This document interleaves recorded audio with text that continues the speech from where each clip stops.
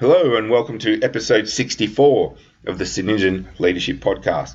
For those of you who are listening for the first time, my name is Julian Carl and I'm CEO and co-founder of Synergen Group.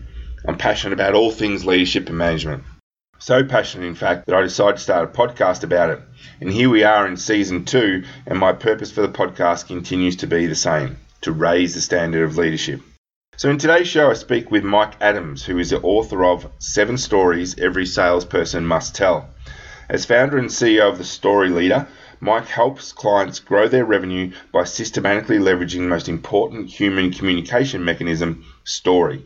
Their mission is to develop a unique and compelling program for the growth of your team that connects and resonates with your staff, clients, and partners, differentiates your business to make your company the only option, closes better and more deals for your company, and leaves your company with enduring value, a story library, and a story leader.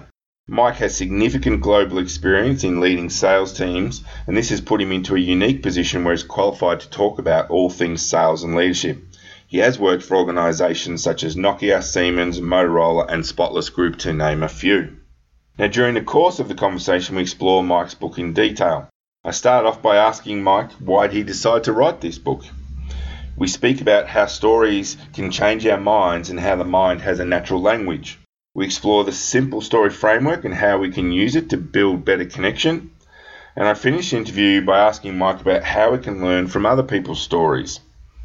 So keep listening, and as always, we'd really like to hear your thoughts about the interview with Mike Adams, author of 7 Stories Every Salesperson Must Tell. Happy listening.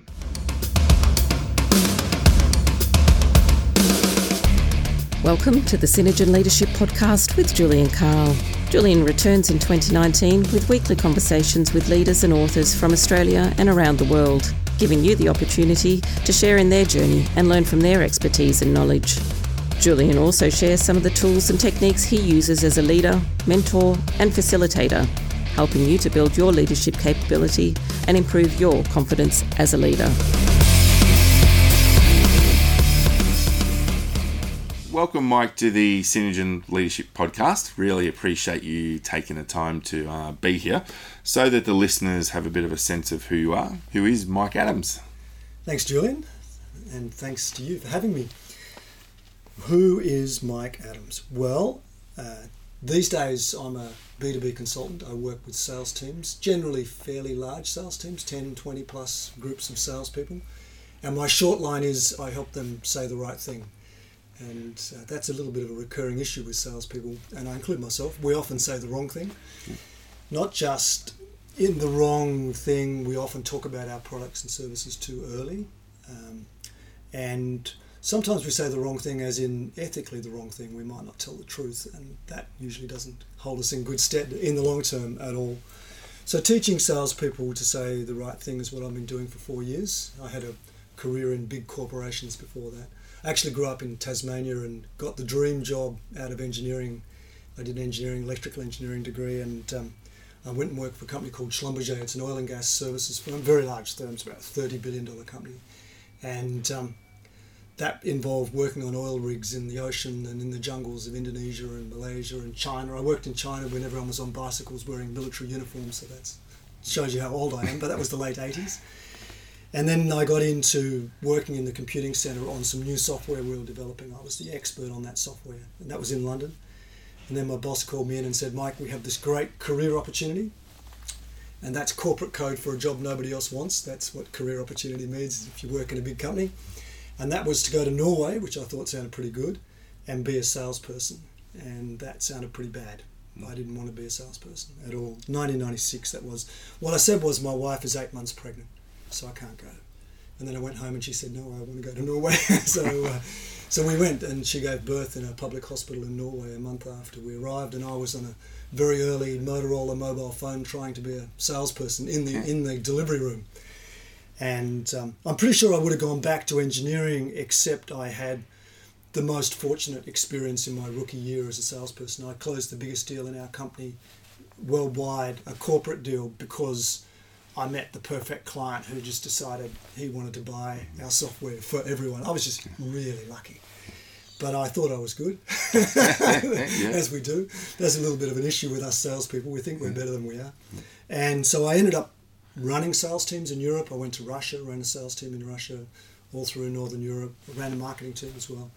And then when it was time to come back to Australia, which was 2003, I chose to live in Melbourne, didn't have any contacts here at all, and no possibility of oil and gas work. That's really in Perth.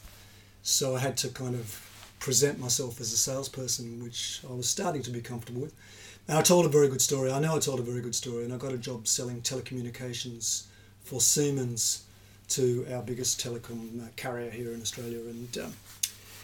And I did well at that eventually. It took me a little while, but I ended up running, I was transferred overseas again to Malaysia, and I was running a team of salespeople, more than 100, all over Southeast Asia for what then became Nokia Siemens and Nokia. Came back to Australia, got a job with Spotless running their new business for mining camp and oil and gas camp facility services, big contracts, $10 to $30 million per annum contracts. Changed industry again 2 more times, 3 more times. And by then I'd started to figure out how to change industry. Like, how do you sell when you don't really know anything? You don't have any idea. You don't even know that you're not speaking the right language probably with your clients. What do you say? What stories do you need to be able to say? Because you might only have 6 to 8 months to sell something, otherwise you're out. So how do you do that? And that was the formulation of my thinking for the consulting company. How do I help salespeople, like the people that have worked for me in those different industries, how do I help them say the right thing? And storytelling is a big clue to that, helping them find the powerful stories that every company has, practicing them a little bit so they're confident, and then delivering those stories in their conversations is what I do.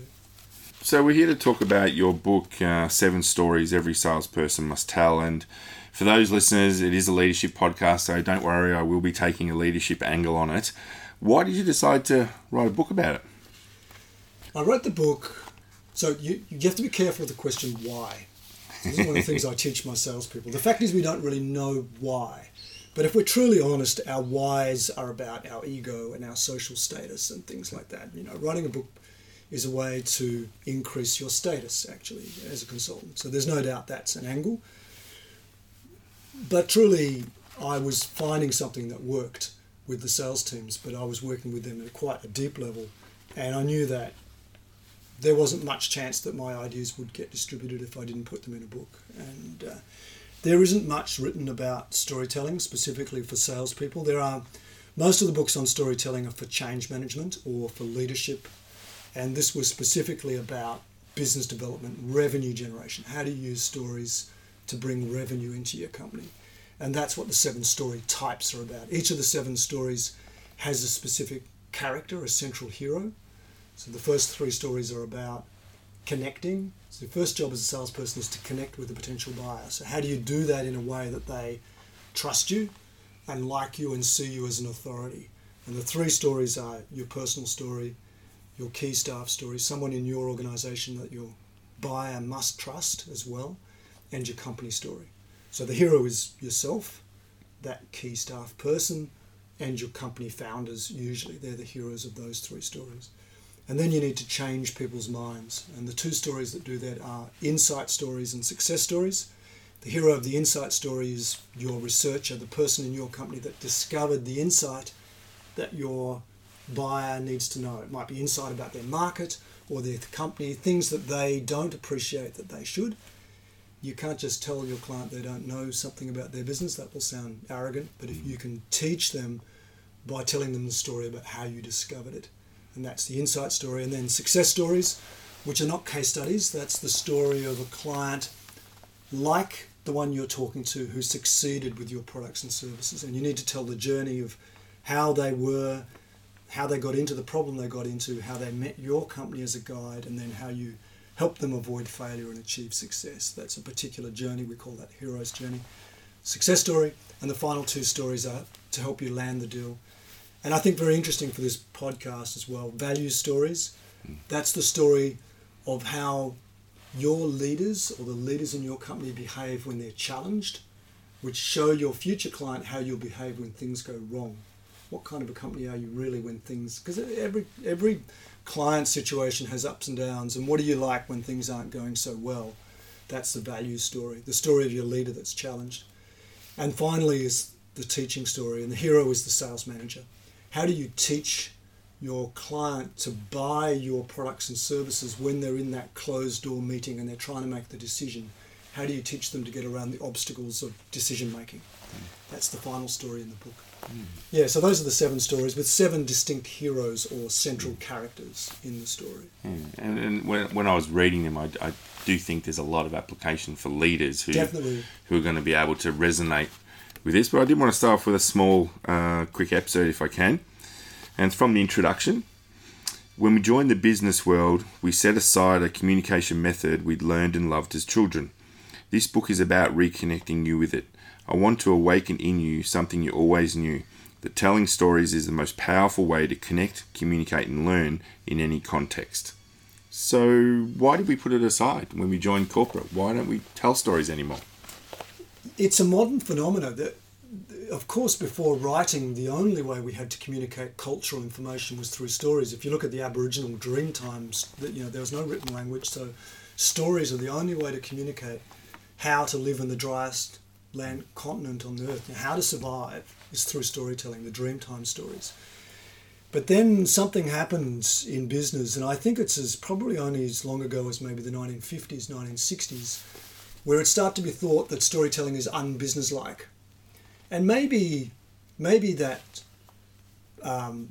people telling stories that are not quite succinct and to the point, so business people sort of get a little bit of impatience about stories.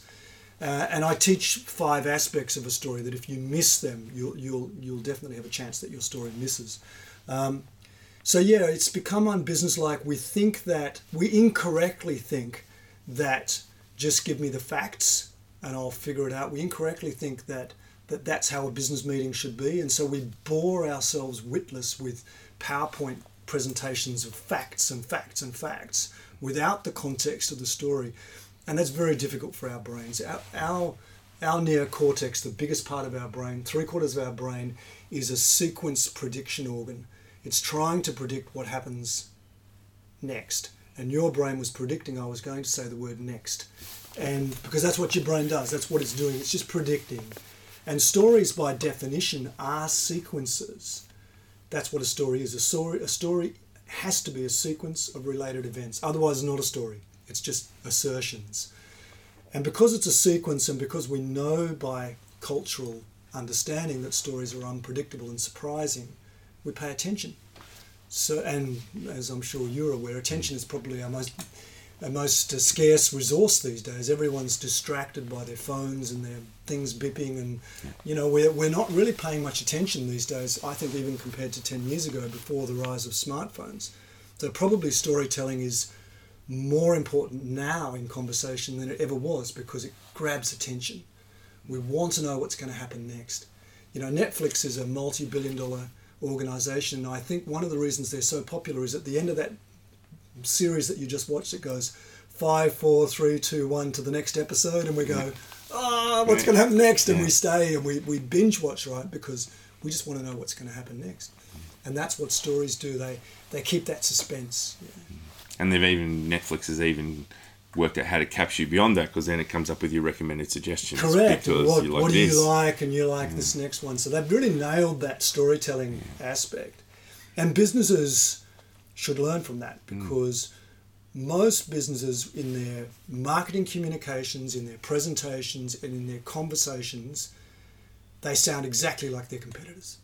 They make the same claims. They say, we're the number one at this, we're this and that. And it sounds fake, and it sounds like all your competitors. So I think for your listeners, it would be interesting to talk about the company story, because that is something that everyone who meets a client should be able to tell. But most staff in most companies can't tell their company story. And so maybe I'll give you a little example of the company story. Go for it. So the first time I really took notice of how powerful stories are was when I was working in Russia. I moved to Moscow with my family, my boys, 3 boys. They were probably 4, 5 and 6 at that time, quite young. And we moved to Moscow. My territory was all of the former Soviet Union, and we were selling software, and I had a sales team. I was running a sales team there. And I had heard a little bit of the history of Schlumberger, my company in Russia, because it's a fairly famous story in our company. Schlumberger started in the late 1920s. Two French brothers, Marcel and Conrad, invented a technique by lowering an electrode in an oil well and measuring the potential, the voltage potential between the electrode and the surface, and then moving it up through the well. They realised that they could measure the resistivity of the rock. And the resistivity of the rock is not the rock, it's the fluid in the rock. And oil has a high resistivity and water has a low resistivity. So they invented a technique that told you exactly where the oil was, which is, that's the sort of invention you need to make a $30 billion business.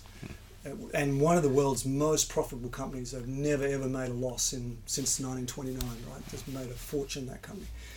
And so they invented this thing, but as is often the case with a new invention, this is the entrepreneur's problem, no one believed it or wanted to trial even the technique, except in the former Soviet Union. The Russians got it, and that's where it started first. So Schlumberger actually had its first success in the Soviet Union in the early 1930s. And then they got nationalized by Stalin. Actually, it was pretty brutal. There was a purge, and their guys were executed and had all of their equipment stolen and kicked out of Russia, out of the Soviet Union. But fortunately, by then they'd started to do business in Texas, in the US, and so the company did grow and did become a massive company. But in the late, more like mid-1990s, they had to make a decision: do we go back into Russia, because now Russia's opening up as a capitalist economy?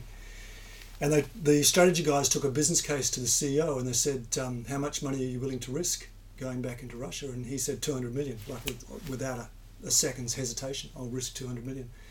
And so they decided to essentially sponsor and help two of the newly privatized Russian oil companies.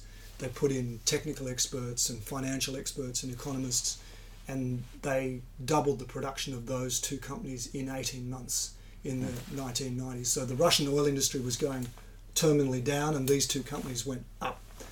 And today, like, the business for Schlumberger in Russia is multi-billion-dollar business, and they own many Russian oil companies, Russian service companies now as well. So I told that story, and so I started hearing some of my other clients telling me the story back. That's when you know your story does work, when you hear other people tell you the story and you go, ooh, okay, that story's doing the rounds, right? Now, if you think about what's in that story, you know, I told it a little bit longer probably than I would tell it in a client meeting, but in a couple of minutes, you've explained how your company exists, what its history was, a fairly dark history and, you know, like surviving some failures, but also what your company will do for your client. They're going to make you rich, right? And without you having to say that, without you having to say you're the number one and you're all over the world and you've been around since the 1920s, you just tell the story, and all that information just comes along for the ride, and it's listened to and it's accepted, and you made your point. And they remember it, and not only that, they go and tell someone else. So it's doing work for you. The last part of a company story should be your strategy story as well. Where is your company going? Where are you going? And if your staff can tell that story, it's very compelling. Now notice that Schlumberger is a very big company, and maybe some of your listeners work for very large organizations. But I told the story of Schlumberger in Russia, which was my territory. So you can adapt your company story to your product area or to your territory, you know, or your particular situation, or even your client situation, and just tell that story. Start it with the history of your company and then just go off into the history in this area. And it'll be very compelling, it'll be interesting. In chapter 1, you talk about this idea that stories can change our minds. Yes. So for the listeners who are prominently all in a leadership position, how can they use stories to change people's minds? The biggest part of your brain, the neocortex, is what it does is it looks for sequences in the environment, patterns, and if they repeat, it memorizes them so that it knows what's going to happen next, right? So, and that happens at a very, very low level. If there's a tap dripping, your brain will have noticed it's dripping, and then if it suddenly stops, you'll notice it stopped, even though you'd forgotten that it was going, right? So it's doing that all the time at a low level. And then, so what's happening is that it's a neural network. We have artificial intelligence neural network, so it is a neural network, your cortex, and it's rewiring itself to predict the pattern, what's going to happen next. And once it's happily done that, that's remembered. It knows that pattern. You've probably had the experience of driving home and wondering how you got there. You drove home on automatic pilot, right? Well, that's your neocortex. It's just predicted correctly everything. But if there was someone ran across a green light in front of you or something, something unexpected happened, you would be instantly attentive, right? You would notice, right? So the stories rewire your client's mind by giving them a sequence to learn from and an experience to learn from. So what actually happens when you tell a good story is your listener inhabits the character of the story, and they feel what you feel with their own internal body sense. That's one of our 8 senses, is our internal body sense. And they imagine what you would have seen, and they imagine what you would have heard, and they're trying to predict what's going to happen next. So you're literally changing their brain. You're giving them an experience that rewires their brain. If you tell a success story of how another client succeeded with your product, it's not much different to test driving your products. They will experience it through the story, and you'll change their mind in that process. So that it's a skill, I think, that all leaders should be really starting to look at, because business is changing so fast that being able to influence and change people's minds is a very powerful skill to have. It is, and my view, Julian, is that the best leaders, and very often the founders of companies, are all storytellers, often unconsciously competent. Sometimes they overdo it, but overdoing storytelling is better than not telling stories. So usually when I go in and work for a corporation, I usually find at least one storyteller, and all these stories come out. And then the problem the organization has is it can't grow until those stories are captured in a fairly tight form, and the other people in a sales team, for example, hear the stories and know how to tell them themselves. So that a typical frustration for an entrepreneur is they can sell, they can do it, but their staff can't, and they don't know why, and it's terribly frustrating. But they don't realize that they're telling all these stories, and it's easy for them because of things that happen to them. It's more difficult for someone else to learn how to tell your story when they weren't the character in that story. But that's what we teach. And that's a tremendous point of understanding for an entrepreneur is I've got to get those stories out into the salespeople. I've got to give them a chance to practice the story so that they're comfortable. Because it's a little bit like picking up the phone for a salesperson. That's a little bit of a fearful exercise. And telling a story the first time, like consciously, purposely telling a story in a business meeting, is also a little bit confronting. Will they listen? What will be the response? What will happen? Yeah.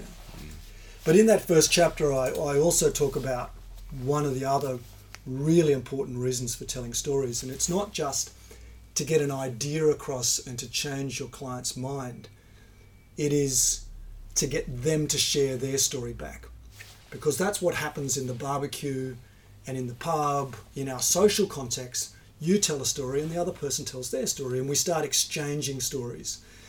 And that's really important for business development because firstly, that initial exchange where maybe I tell my personal story like I did, going to Norway and why I do what I do. If I say, well, Julian, enough about me, why do you run a podcast and train people on leadership? No doubt your listeners have heard your story, but when I haven't, so we would then exchange stories and you would feel more connected to me because you've told me your story, right? If you hadn't, I'm still a stranger. And I say that, the path to not being strangers is really starting with sharing personal stories, which is the hook. I'm using the fishing metaphor in the book. So that now we're kind of hooked as friends, but still I need to change your mind because you're happily running your business in the direction you're pretty confident you know what you're doing. Yep. Why should I, the salesperson, change you from doing that? I need to persuade you that there's a better course of action. So now I need to tell the insight story or the success story. I'll tell a success story example in a minute. But again, I'm using that story to get your story. So if I tell you a story about one of my clients that succeeded, and I will tell one in a second, and then I could say, and if that client is like you, then I could say, well, how's things around here? And you will probably tell me a story back. And that's much more memorable for me. I'll understand your situation much better if you tell me a story about how things are happening in your company than if you tell me some facts about you. I won't remember those. So we in sales, we call that the discovery. You know, we're trying to discover, is there a fit? Is there a fit for what I do that would really help you? One thing is to tell my story, but the other is to hear back your situation. And that's a story exchange. So the real skill is in learning how to exchange stories. I'll give you a success story example. So most companies think, when they think success story, they think case study. And the case study format is problematic. The typical marketing case study, the thing that gets put up on company websites, has 3 parts. And it says, here's my client in this shitty situation. Here's the mess they created for themselves. Usually that's where it starts. Yeah. Here's us riding in on our white horse, fixing it. And here's how great things are now. And the subtext is, aren't we wonderful? The vendor. You know, aren't we, the vendor, wonderful? Well, there's a little bit of a problem for your future client in those 3 parts. Is that they can't really recognize themselves in that because you've made your company the hero of that story and you've left the client out, the client that succeeded. So we actually need 6 parts. I can't get it less than 6 to get it in there. So I'll give you a quick example and then I'll take you through the parts. One of my first clients was a financial services company, a company that was built by 2 brothers, and they were focusing on providing financial planning and financial advice for high net worth individuals. So people that had made $10, $30, $40 million, they had complicated personal and business finances. And they decided to build some specialized software to manage the affairs of these people because of that complication. And they spent quite a bit of time and a lot of money developing the software. And the COO, which was the guy I was working with, we'll call him Jeff because to keep it confidential, he was in charge of the software development and his brother was the CEO and he was kind of the sales guy. But Jeff was the software guy, and when he got it ready, his brother said, well, you have to sell that thing, because he hadn't really quite bought into the idea of the software. And Jeff was an appalling salesperson, and I was connected with him via my business partner, and she said, look, you know, he wants to know how to sell this software. I don't think he has a chance. And I put him through a little evaluation that we do for salespeople, a little conversation skills test, and he tested the worst of several hundred people we put through this test. And I said to him, look, hire a salesperson. That'd be your best bet here. And his answer was, well, I'll do that, but I'm determined to know how to do it myself first. Maybe I'm not natural at this, but I want to learn how to do it. So I said, well, it's going to take you 6 months, and I'll go with you on some client conversations. We'll debrief them. I'll explain. His big issue was firstly how to connect, because his first ask so he'd find people easily that would be good clients. But his first ask for them was, I need to see all of your personal and business finances so I can tell you how to save money. And that's not an easy sell, right? Yeah, we call this quite a tricky sell. So it wasn't easy. But anyway, we developed a program. I changed his approach completely. And after about 6 months, he was really starting to get clients. And then we started using testimonials from those clients, and it was really building. And then he had a disaster, and he fell out with his brother. And I'm talking like Cain and Abel kind of falling out with his brother. It didn't lead to someone dying, but it did almost go to court. And they split, and Jeff took the whole business, so he's now the CEO. But he's in control, and he knows how to sell, and it's going absolutely fine. He's in charge of his destiny. So that's a success story, and it has 6 parts. So I started with Jeff and what he was doing before he met me, and then how he got himself into a problem, and then how he met me as a guide, our company as a guide, and then the plan that I gave him, and the ways to avoid failure, and then he had a near failure with his falling out with his brother, and then final success. So those are the 6 parts of the narrative, and you make your successful client the hero of the story, the center of the story. Your role as the vendor is as the guide. You're just the guide. You're not the hero. And it's a story then, you know, if I tell that story to a professional services company, maybe a financial services, they can identify with that client and they go, okay, I also need to help with selling. And so how's things with you? How's selling going with you? And then they'll tell me how things are going and their struggles. Yeah, we have exactly that problem. And, you know, so you need to pick your your appropriate story. So if you've had successes, then work on developing a success story, not a case study. Timely advice, because we've got our new website coming in a couple of months. So you're thinking all the case studies. Yeah, I'm now thinking success stories. Good. Yeah, well, it's easy to take your case study and put it into the 6-part. You've got a good success, so you've got the groundwork. Usually what you're missing is the context of the client situation before you are called in. So you need to go and ring them up, because they're a successful client, so they'll take your call. And then ask them some questions like, what were your concerns before you hired us? What did you think could go wrong? And what did we do to help you with that? And just get that avoiding failure part. So get the early context and the avoiding failure part. And very often you can put into those stories the common objections, because the objections are, if you think about it, they're potential failures. And it's not going to work because of this and this. So then we help them avoid it failing like that. And then you've essentially answered the objection already in the story. You talk about this idea of the mind's natural language, Yep. which fascinates me, because I'm always interested in the way some people remember like facts, some people remember music, some people remember places, some people remember stories. There's all these different ways people remember. So for leaders that want to get people to retain whatever it is they want them to retain, how should they go about it? Yeah, as far as that part of the brain that I've been talking about today, the sort of 3/4, the neocortex, the wrinkly part on the outside, as far as it's concerned, it doesn't care about the difference between sound and vision and internal feelings. It just processes the sequences. So a song is a type of story, and a painting is a type of visual story, and an anecdote is a type of story. All it is a sequence that I'm having trouble predicting that I'm going to learn from.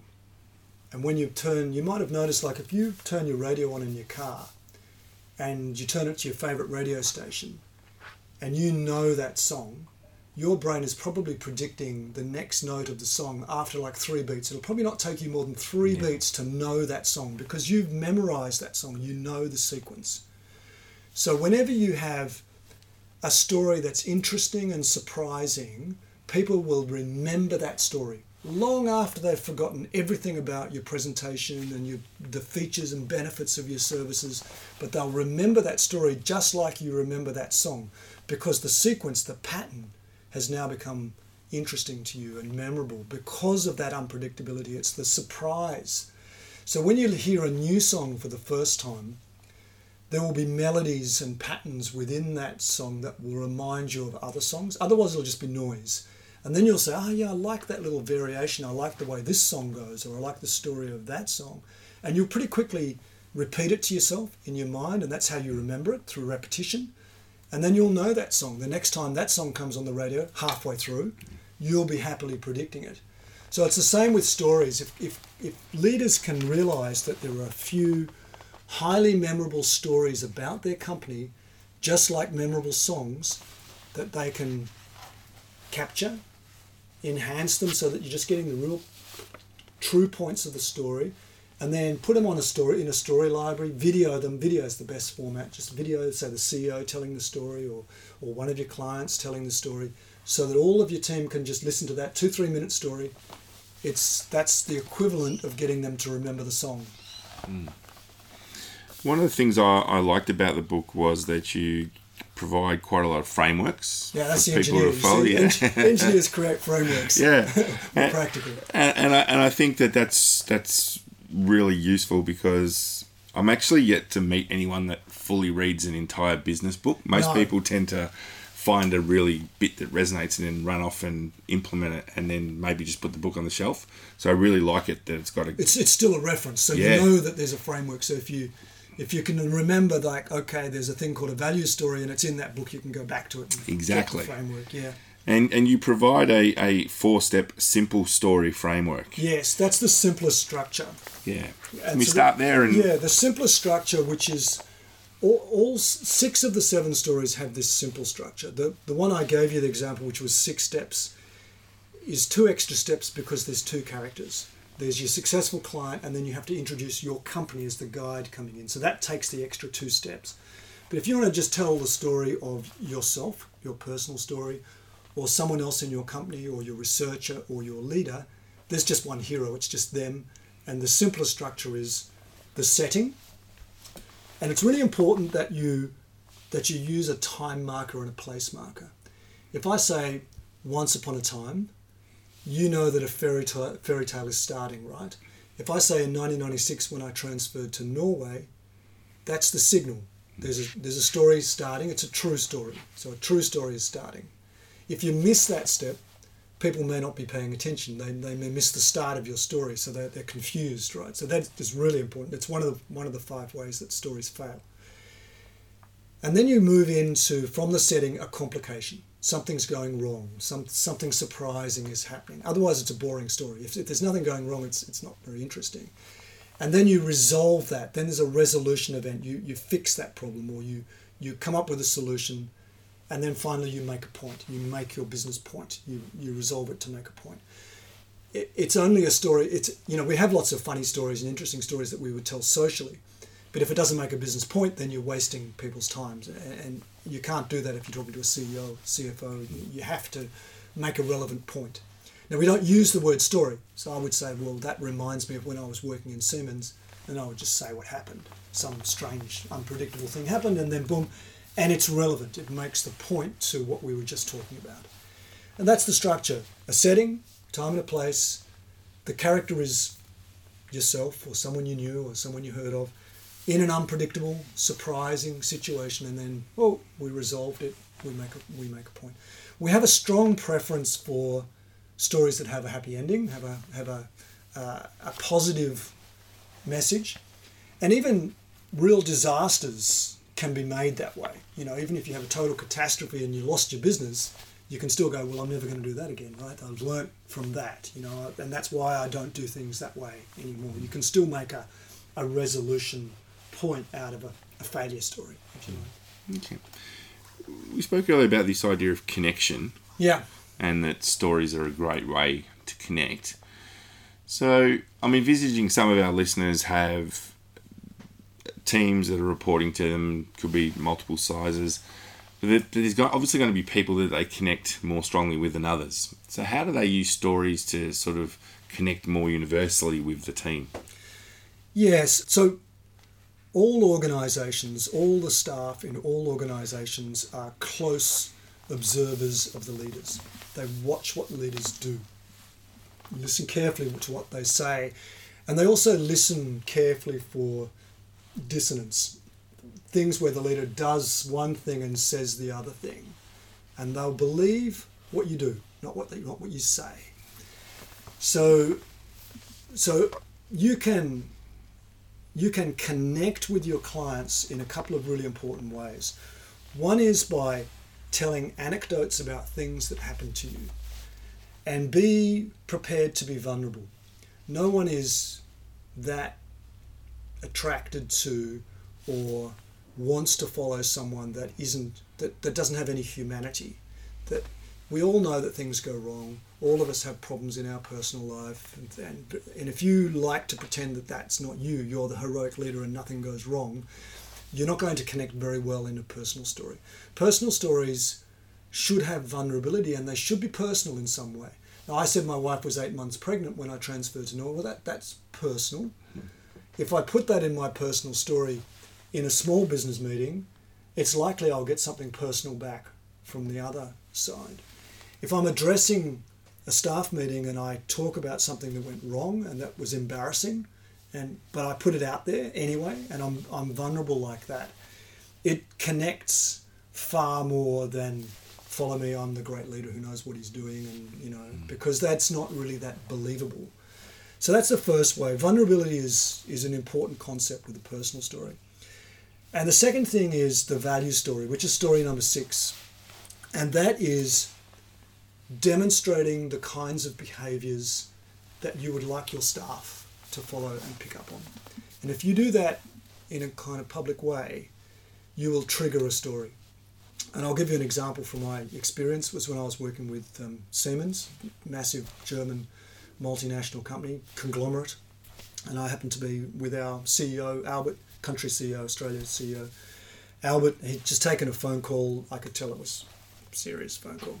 And he confided that Siemens was delivering some of the major components for a big electrical engineering project. It was the Basslink, the cable that connects Tasmania, where I grew up, to Victoria. Okay.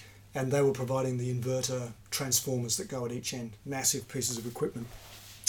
And the ship that was bringing the transformers from Germany to Australia hit a storm in the Southern Ocean, broke its rudder, and smashed all 6 transformers on the way to Melbourne.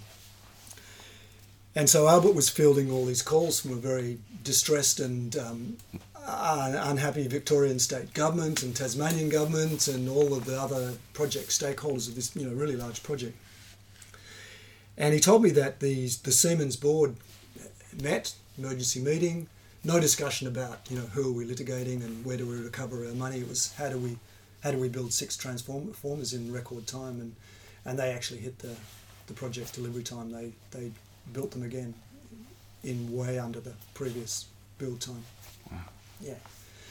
So that's a value story. That is, how does your company behave and how do you lead that kind of behaviour? Well, the Siemens board led that behaviour. We care about the outcome of our client.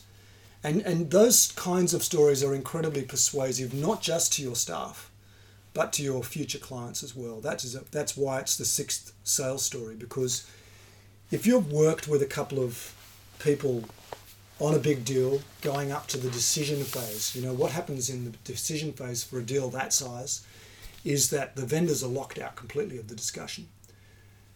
There'll be a stakeholder group of 5, 6, 10, 12, depending on how big the deal is, people. And a lot of the people that have come into that final decision meeting haven't followed the deal all the way through, but they've got risk concerns. There'll be safety people, commercial people, various compliance, legal people involved in that. And they're mainly concerned about risk, what will go wrong. And if you've told a value story like the one I just told, and then the question comes up, will these guys deliver? Well, the guy in your client organisation that's heard that story, they don't have to deliver the story. Their tone of voice will convey their conviction. Listen, guys, it's Siemens, of course they're going to deliver. Yeah. And that's unbelievably persuasive. That's worth a lot of points of margin, in fact.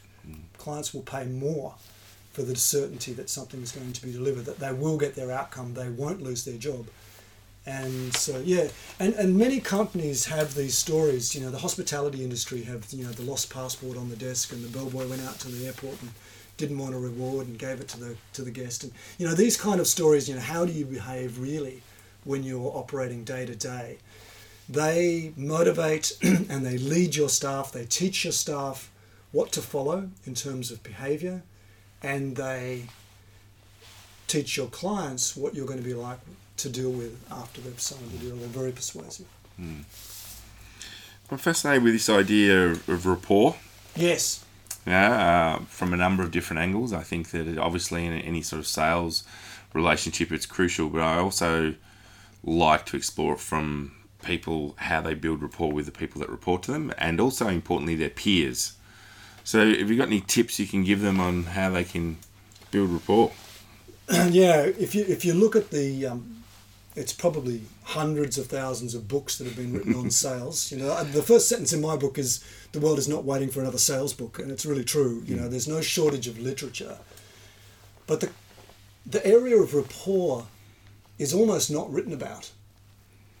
We just kind of know that some people seem to have it and others don't. Some people seem to be likable and others don't. We can't all be Irish, right? So how does this get built? And so it's been really missing from the literature, and I think that storytelling is an interesting clue to that. And I believe that rapport starts with the story exchange. So people will start to like you when they hear their story, but you won't be connected with them in a two-way exchange until you've heard their personal story. And leaders should take the effort to learn the backstory of their staff. How did they get to be where they are, and why do they do what they do really? Because although we all have deep-seated, somewhat animal motivations, our intrinsic motivations to be competent and to relate to the rest of the staff, to have proper staff relationships, and to have autonomy in our work. So autonomy, competence, and interrelationships with staff. These are pretty fundamental, and the world of positive psychology is starting to really analyze. There are papers written on this finally in the last few years, very recent. What these papers tell us is that you should not assume what the motivation is of your staff members. Don't assume that they're motivated by money. They probably aren't. Don't assume that they're motivated by the carrots of whatever status or the company car park or whatever. And you won't find those things out unless you one-on-one exchange stories. So, and the way to do it is to be vulnerable first. Tell your story and be open about your own fears of your job and your leadership position, and then ask them, well, what about you? How did you get into it? Well, how did you come to us? And just learn a bit more about your staff, and it will totally change the relationship you have with the people that work with you. And if you only do that with your direct reports, but teach them by being private about that and keeping their confidences, then they can go out and do the same thing with their staff, and you can start to create this kind of much better rapport and connectedness with your own staff and, of course, with your clients and your partners. You remind me of a mistake I made when I was leading a sales team. In the assumption they're all after a bigger commission, and I had a very good commission structure in place, and one person in particular just didn't buy into it, and I had to do that, have the one-on-one, and realise that it wasn't about that for him. It was about just, the respect and the recognition for the work that he was doing. So as soon as I took that approach, wow, what a difference. Yeah, I mean, some people think that there's only like hunters and farmer kind of salespeople, but I think there are three really important categories of salespeople. I call them magicians, marines, and medics. The magicians are the true BD people that will open up a new market and find a way to sell something brand new. They are typically motivated by the challenge, not by the reward. You'll have to pay them a lot because they're very rare. It doesn't mean you can't avoid paying them well, but they're not month in, month out commission focused. They're trying to solve a problem, and they're a different personality from the very well organized, persevering marine that probably is a bit more motivated by the money and the transaction of getting it done, get it done, repeat, rinse, repeat, but they're following a process. And then the medic is the account manager that's much more motivated by the ongoing relationship they have and friendship they have with their existing account that they're trying to upsell. And they're motivated by expanding the relationship and by the friendship that they get within the company. And that's three different characters completely. So you must know that that's three different motivations. And if you put the wrong character in the wrong job, it's probably not going to work very well at all. You talk about something which is a big passion of mine, which is this idea of customer. And I'm always fascinated with the idea. You have all the iterations of customer service, customer satisfaction, customer centricity, customer experience. For me, it's all about a connection with your customer. But you talk about this idea of the fight for your customer's mind. And I think this is important to explore because I always encourage people that come through our programs that wherever they are in an organisation, they've got a relationship with their customer. So how can they fight for the customer mind? Well, the first critical thing is to be different from your competition. You've got no place in your customer's mind whatsoever if you're exactly like all the other suppliers that do the same thing. So changing from telling your client how great you are at different things to giving them an experience of how you are is a big change. Now, you can give your clients real experiences, come and test drive this thing. Let's go and do these things together. Let's go and have a look together with your customers how they use our client. That's an actual experience, right? But you can also deliver experiences with stories. Stories are a very close second to getting the experience. I've worked a lot in oil and gas and mining industries, and safety is always a really big issue with those companies because it absolutely affects the bottom line. When you have a fatality, it can shut your business down. But it's one of those rare events. So how do you get people to have the experience of that? And I'll tell you just two really short stories. Like I read about one company that their safety induction is not multi-choice online, with the headset on, trying to get through this online induction training as quick as I possibly can so that I can go and learn the real job, right? It is everyone comes to the top of the tallest tower crane on our latest construction project, hooks onto a harness and walks all the way out to the end of the crane to understand what height safety is all about. Ooh. Now, that's an experience. Oh, yeah. One that they'll talk about and say to each other, but it's a true indoctrination into the company. We take safety seriously, and you don't want to fall. So interesting, right? But that's a true experience. And I also on another podcast, the story about a manager of a logistics company, the CEO, coming onto a big site, deliberately not wearing his safety vest. And the first person that pulled him up for it, he pulled out some cinema tickets and said, right, and you take tomorrow off, because so he's giving them an experience of, no, everyone is following this thing, including me, and you're going to force it. So actual experiences, but you see the story, triggering the story of him doing that, I say it's almost as good, because that story will get told all the way through the organisation. The people that witnessed him doing that might have been 5 or 6 people. The people that heard the story could be thousands in a big company. So the story and the experience go together. The story is a way to get the experience. So I don't know if that answers your question. We're trying to get experiences, and stories do it. Absolutely. And for me, anything that's customer related, I think is key to it. Correct. Absolutely key to it. What experience is our client really getting? Can we manufacture, can we create new experiences for our client, actual ones, or can we give them story experiences that they can buy into and learn from? So think in terms of experiences rather than information, hitting them with opinion and facts and information, because our brain isn't good at remembering that stuff. We spoke earlier about the difference between case studies and collecting success stories, or success stories. And there was a part in the book where you said about collecting success stories. So how many should we have? Is there an ideal number? Do we want them in different genres? What sort of a framework that we can collect our success stories in? Yeah, usually, so what I do with my consulting work is help companies get started with the first few. So the first story we work on is their company story. That's a critical story. And then we try to find value stories, but there may be only 1 or 2. And key staff stories. So what is the backstory of your CEO or your head of customer service, or so that the salespeople can tell them. But success stories, if you've been in business for a while, you should have a lot of success stories. Now, you may not have a lot of highly memorable ones, but it's usually possible to find good success stories for each different geography and each different industry that you work with, or each different client type, because they will resonate better. If I'm telling my story about Jeff in financial services, that will resonate to another financial services company. At a stretch, maybe another professional services company, but I needed that story in that situation, right?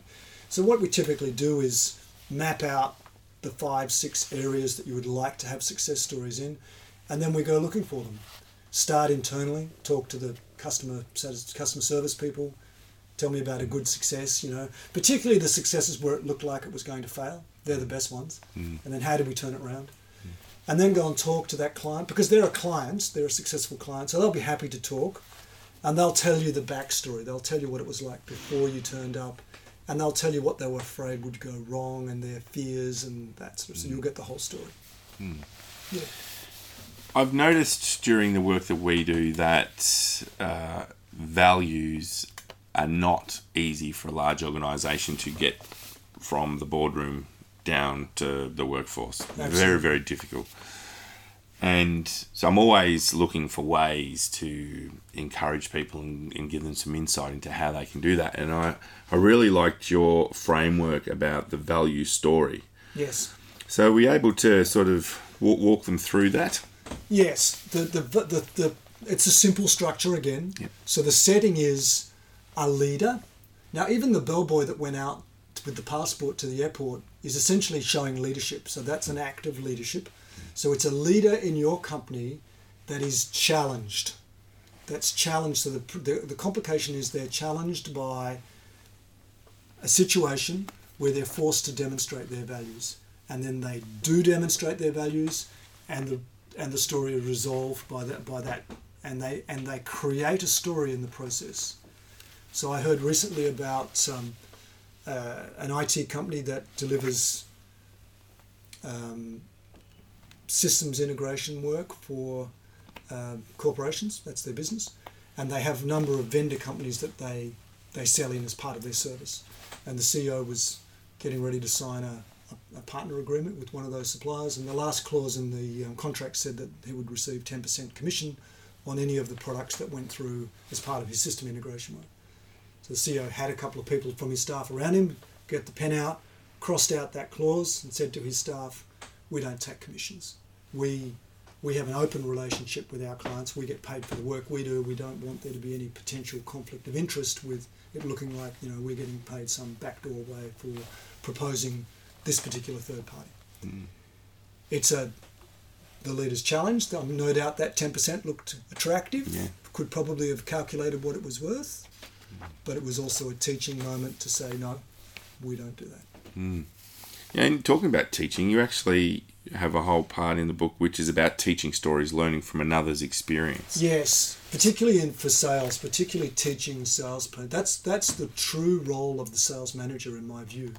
It's teaching from experience with stories. And that's why it's difficult to be a sales manager if you haven't had the experience of selling. It's very hard to have rapport with a salesperson if you haven't done it. It's a tough job because you sit between management and sales, and you have to be a manager as well. You have to be able to manage finances, but you also have to coach that sales team. And by far the best coaching is the stories. They want to hear the stories about how you got around the problems that they have, or people that that got around the problems. So that teaching story, which is the seventh story, is a really important one. If we have time, I'll give you an example of the teaching story. So when I was account executive, I had a pretty big number. I can't remember. It was in the tens of millions was my target. And I had been working for quite a long time on a deal with a media company. And it was for an early version of music download platform, before there was an iPod, actually, in the mid-2000s. So I was working on the old 2G mobile phones, and we could just manage to stream a song after about 20 seconds. So you connect, it take about 20 seconds, and as you were playing the song on your 2G mobile phone, it would stream it and you could hear the song, right? So it was very early days. And we had a whole team over from Europe to Australia, maybe 10, 20 people, and we had a big team from the client organisation. We worked out how it could technically work in their network, and it was going to be a revenue share, so we were going to take a cut of every song. So we were ready to sign the final contract, and then we had to go into the corporate headquarters, and with this big long table, and all our guys down one side and all their guys on the other side, and we knew each other pretty well by this side, so happily chatting away.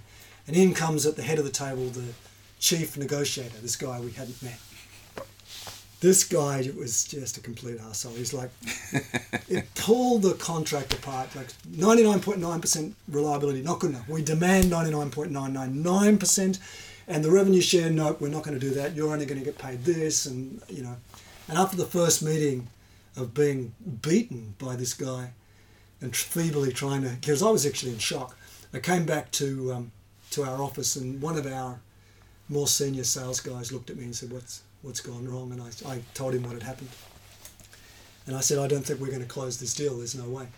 And he said, why don't you ring that guy up and go and have a chat? And I hadn't even thought of the possibility, And we were, so I thought, yeah, okay. So I did, rang him up. I spent 2 hours explaining the deal, but he didn't even appreciate it was a revenue share and how it worked. And then we came back in a couple of days later, same setup, big table. He comes in, exactly the same tone of voice, exactly the same character, but he skirted around every non-negotiable issue. And we got a deal. We signed the deal. And so that's a teaching story. That's a story that you can use to help both your sponsor, the person who you're dealing with in the company, to get their deal done. How do you manage difficult people? How do you get around difficult decision situations? But you can also use it to teach your salespeople. I really liked on Appendix D. You give everyone a story template, the story builder template. Yeah, and the idea of that is to photocopy it or print it. You can also go online. There's an online training course a free online training course associated with this book, and you can download all these templates.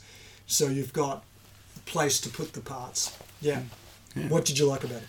Well, I love the fact that literally, like you say, you can photocopy it and you can start just mapping it out. And I think that there's real value in these types of frameworks for people, because sometimes it can seem so overwhelming when, there's some great content, but where do I start? Well, this is where you start. You start filling in the blanks.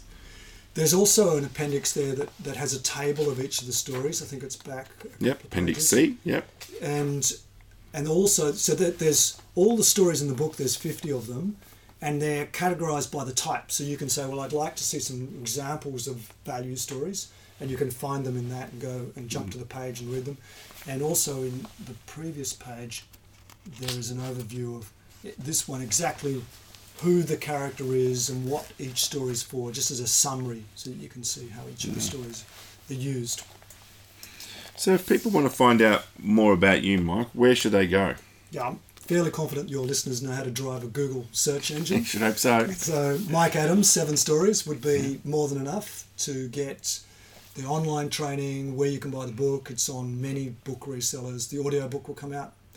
I'm hoping the audiobook comes out this week. It's been sitting there in approval stage. Ebook is still on sale. Audiobook, paperback, hardback, locally. If you want a bunch of books, I can send you the best quality book is not the print on demand from Amazon. Those tend to be fairly cheap production. So if you want 10 or 20 books, then I'll send them to you, and they're really good quality. Okay. Any last words on leadership and storytelling you'd like to share with the listeners?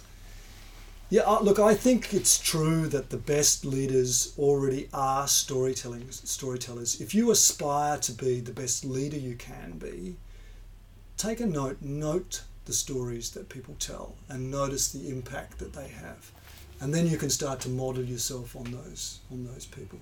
And there are some really good examples on YouTube. Steve Jobs tells great stories. There's the whole history of those kind of stories you can listen to. Well, on that note, thank you so much, Mike Adams, for being on the Synergen Leadership Podcast. Julian, it's been a delight. Thanks for having me. Well, that wraps up episode 64 of the Synergen Leadership Podcast, another interview with an author. I'd like to encourage you to head on over to the Synergen Group website and engage in conversation with us. Tell me what you liked about the episode. Tell us who you'd like us to interview, or tell us what sort of content you'd like us to deliver. And as always, if you are an iPhone user, it would be really appreciated if you head on over to the Apple site and leave us a review. In next week's episode, I speak with Sandra Alloy, who is the founder and CEO of the Bureau of Business. It's another great interview with an Australian leader, and until then, we'd love to hear what you think, and happy listening.